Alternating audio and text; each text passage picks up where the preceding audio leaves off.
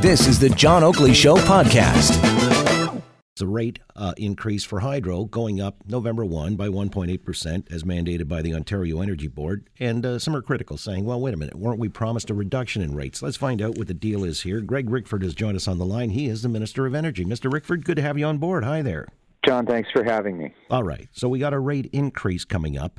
But where do we stand in terms of reducing hydro rates in the province?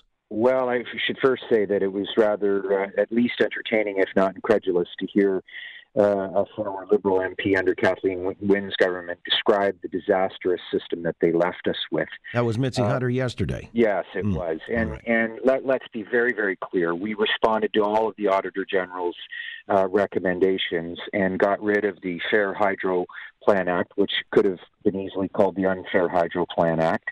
In dismantling that legislation, we moved what we actually subsidize for hydro rates out into the public debt profile. And so all we were exposed to, and in $1.99 a month, I think, is the average that it will go up per family, was the rate of inflation.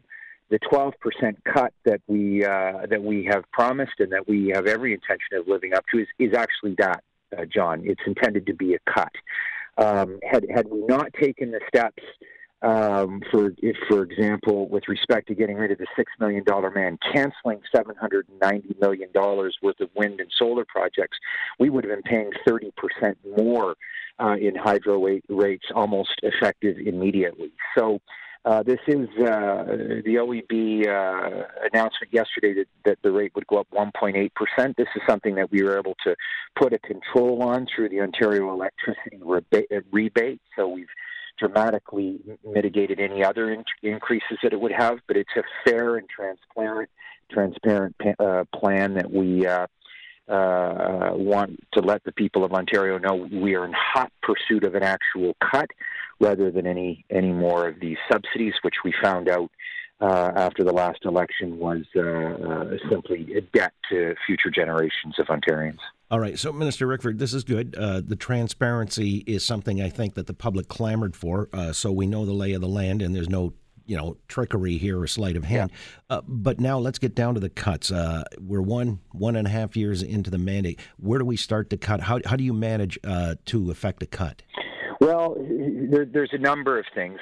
I've spent the first year as the Minister of Energy looking for efficiencies in our own system, what we control and the ones that we don't control. So I've spoken loud and clear to the local distribution companies, which are your local utilities across the province. In fact, we met just last week, 2 weeks ago, for a serious discussion about finding some efficiencies. I've obviously met with officials at OPG and Hydro One. We're trying to find efficiencies in the system that can actually cut the rate, and looking at other policy innovations, which could potentially include the return on our investment from Hydro One. These are all those dividends. So these are all things that are in play, but we want to find as many efficiencies as we possibly can, John, so that 12% is a real cut. Not as it was under Kathleen Wynne, which was a hidden trust fund that really just put trust in future generations to pay off our debt. Effective November 1st, the people of Ontario are going to see very simply and very clearly on their hydro bill how much we actually subsidize their bills. And moving forward, we'll be in pursuit of a cut rather than in increasing any future amounts by way of subsidy. We can't afford it. Well, and yet, there are some folks who believe that this is perhaps nigh on impossible because you've got, and Mitzi Hunter brought it up yesterday, but I've heard it from other sources as well. The transmission network, for example, the infrastructure, she claims, that it aged out, and that was something that dials back to the Harris years. I mean, you can always see that somebody in the Liberals would be blaming their precursors, the Mike Harris government. But, the infrastructure or the network that needs to be upgraded, obviously is going to come with a pretty hefty cost. Right. Isn't that going to countervail any attempt to cut? Well, look, we currently have one of the largest infrastructure projects in Canada underway right now with our nuclear refurbishment. We believe we have a cost-competitive price point for both the ratepayer and industries, especially electricity intensive industries, John. But I'm not going to consider Mitzi or her former leader Kathleen Wynne as an authority on this. Here's what we know: that debt, which was a subsidy, was parked for future generations to pay. The Auditor General said Ontario needs to know about that. We put it in the front window, and now we're in hot pursuits of cuts, and we don't anticipate that the ongoing infrastructure costs will have an impact on our inability to get to 12%. We made that campaign promise in 12%. We're 1 year into our mandate, and we intend to deliver on that. But we're not going to do anything that remotely looks like a subsidy, which was done under the previous government. When we announce cuts, they will be actual cuts to people's hydro rates. How do we account for the fact that if time of use is spiking, this is as early as next week, November 1, sometimes in some cases, I guess, peak hours by 50%, it's going up by 50%, yet the increase is only 1.8%. Right. Well, this is the whole exercise in making sure that people know what the true cost of electricity bills really are.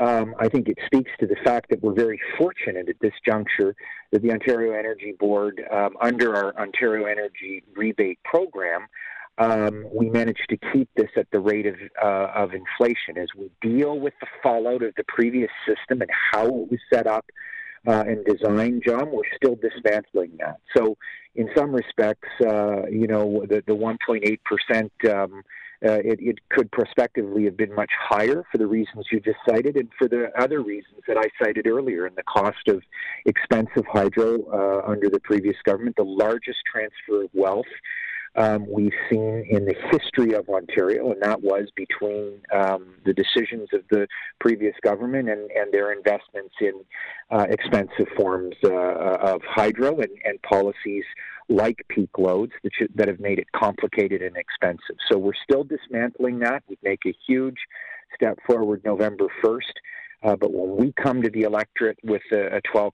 cut, they can be rest assured that it will be a simple format, and they'll be able to experience it in real time on their bill.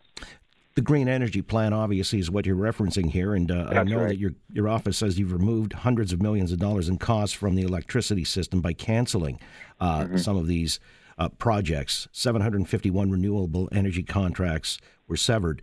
That come with a cost, by the way. Did you have to pay out because of that? There were some small costs on a few contracts, but none of those 751. That accounts for $790 million. And John, I would want to remind your listeners of you mentioned earlier about the scope and magnitude of this challenge on the basis of what was created and the mess that we inherited from Kathleen Wynne. We throw $1 billion around fairly easily, and these amounts reflect a potential savings of less than 1% or less than 0.5%.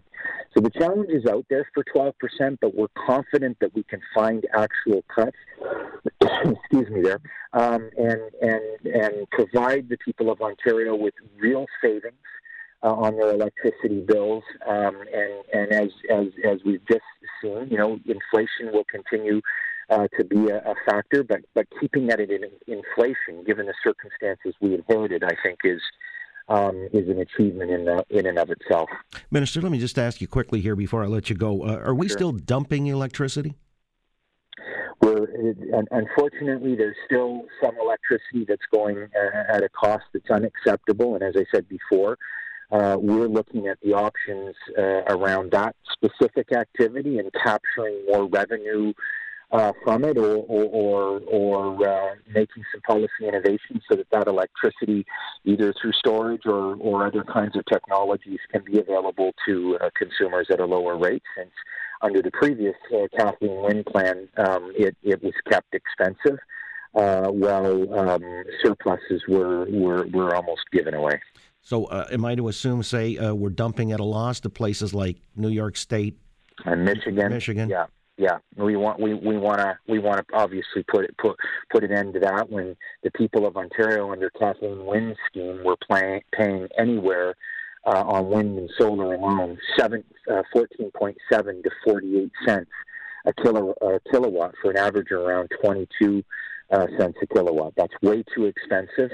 And when they announced their under the previous scheme, it was effectively a subsidy and it was hidden debt. The Auditor General said move that out. We've now moved it out. People will see how much Ontario taxpayers are effectively subsidizing their own rate, and our future cuts are intended to do exactly that. Where are we, by the way, on nuclear? They say it provides about 60% of the base load for Ontario. That's correct. Do you see that going forward being maintained? We certainly hope so. I mean, we have a lot of projects under refurbishment and then some new ones coming on board. So I'm confident that statistic will remain stable. This is a highly skilled workforce that not only provides a safe and cost-effective form of energy for us, but also, John, environmentally friendly. It's one of the, if not the cleanest source of energy outside of hydroelectricity, and 93% of Ontario's electricity is emission-free, GHG emission-free. So we're proud of that record. That's something that we want to maintain.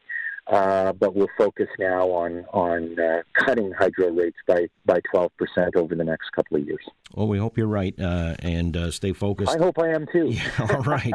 I'm sure we'll talk before then and see that you get your goal, because we keep pressing you on that. Minister Rickford, good to have you on the program this afternoon. Thanks for pressing me. You got it. All right. Greg Rickford, Minister of Energy, on that matter of hydro bills, going to go up come November 1 by 1.8%. Thanks for listening to the John Oakley Show podcast. Be sure to rate, review, and subscribe for free at Apple Podcasts, Google Podcasts, and anywhere else you get your on-demand audio.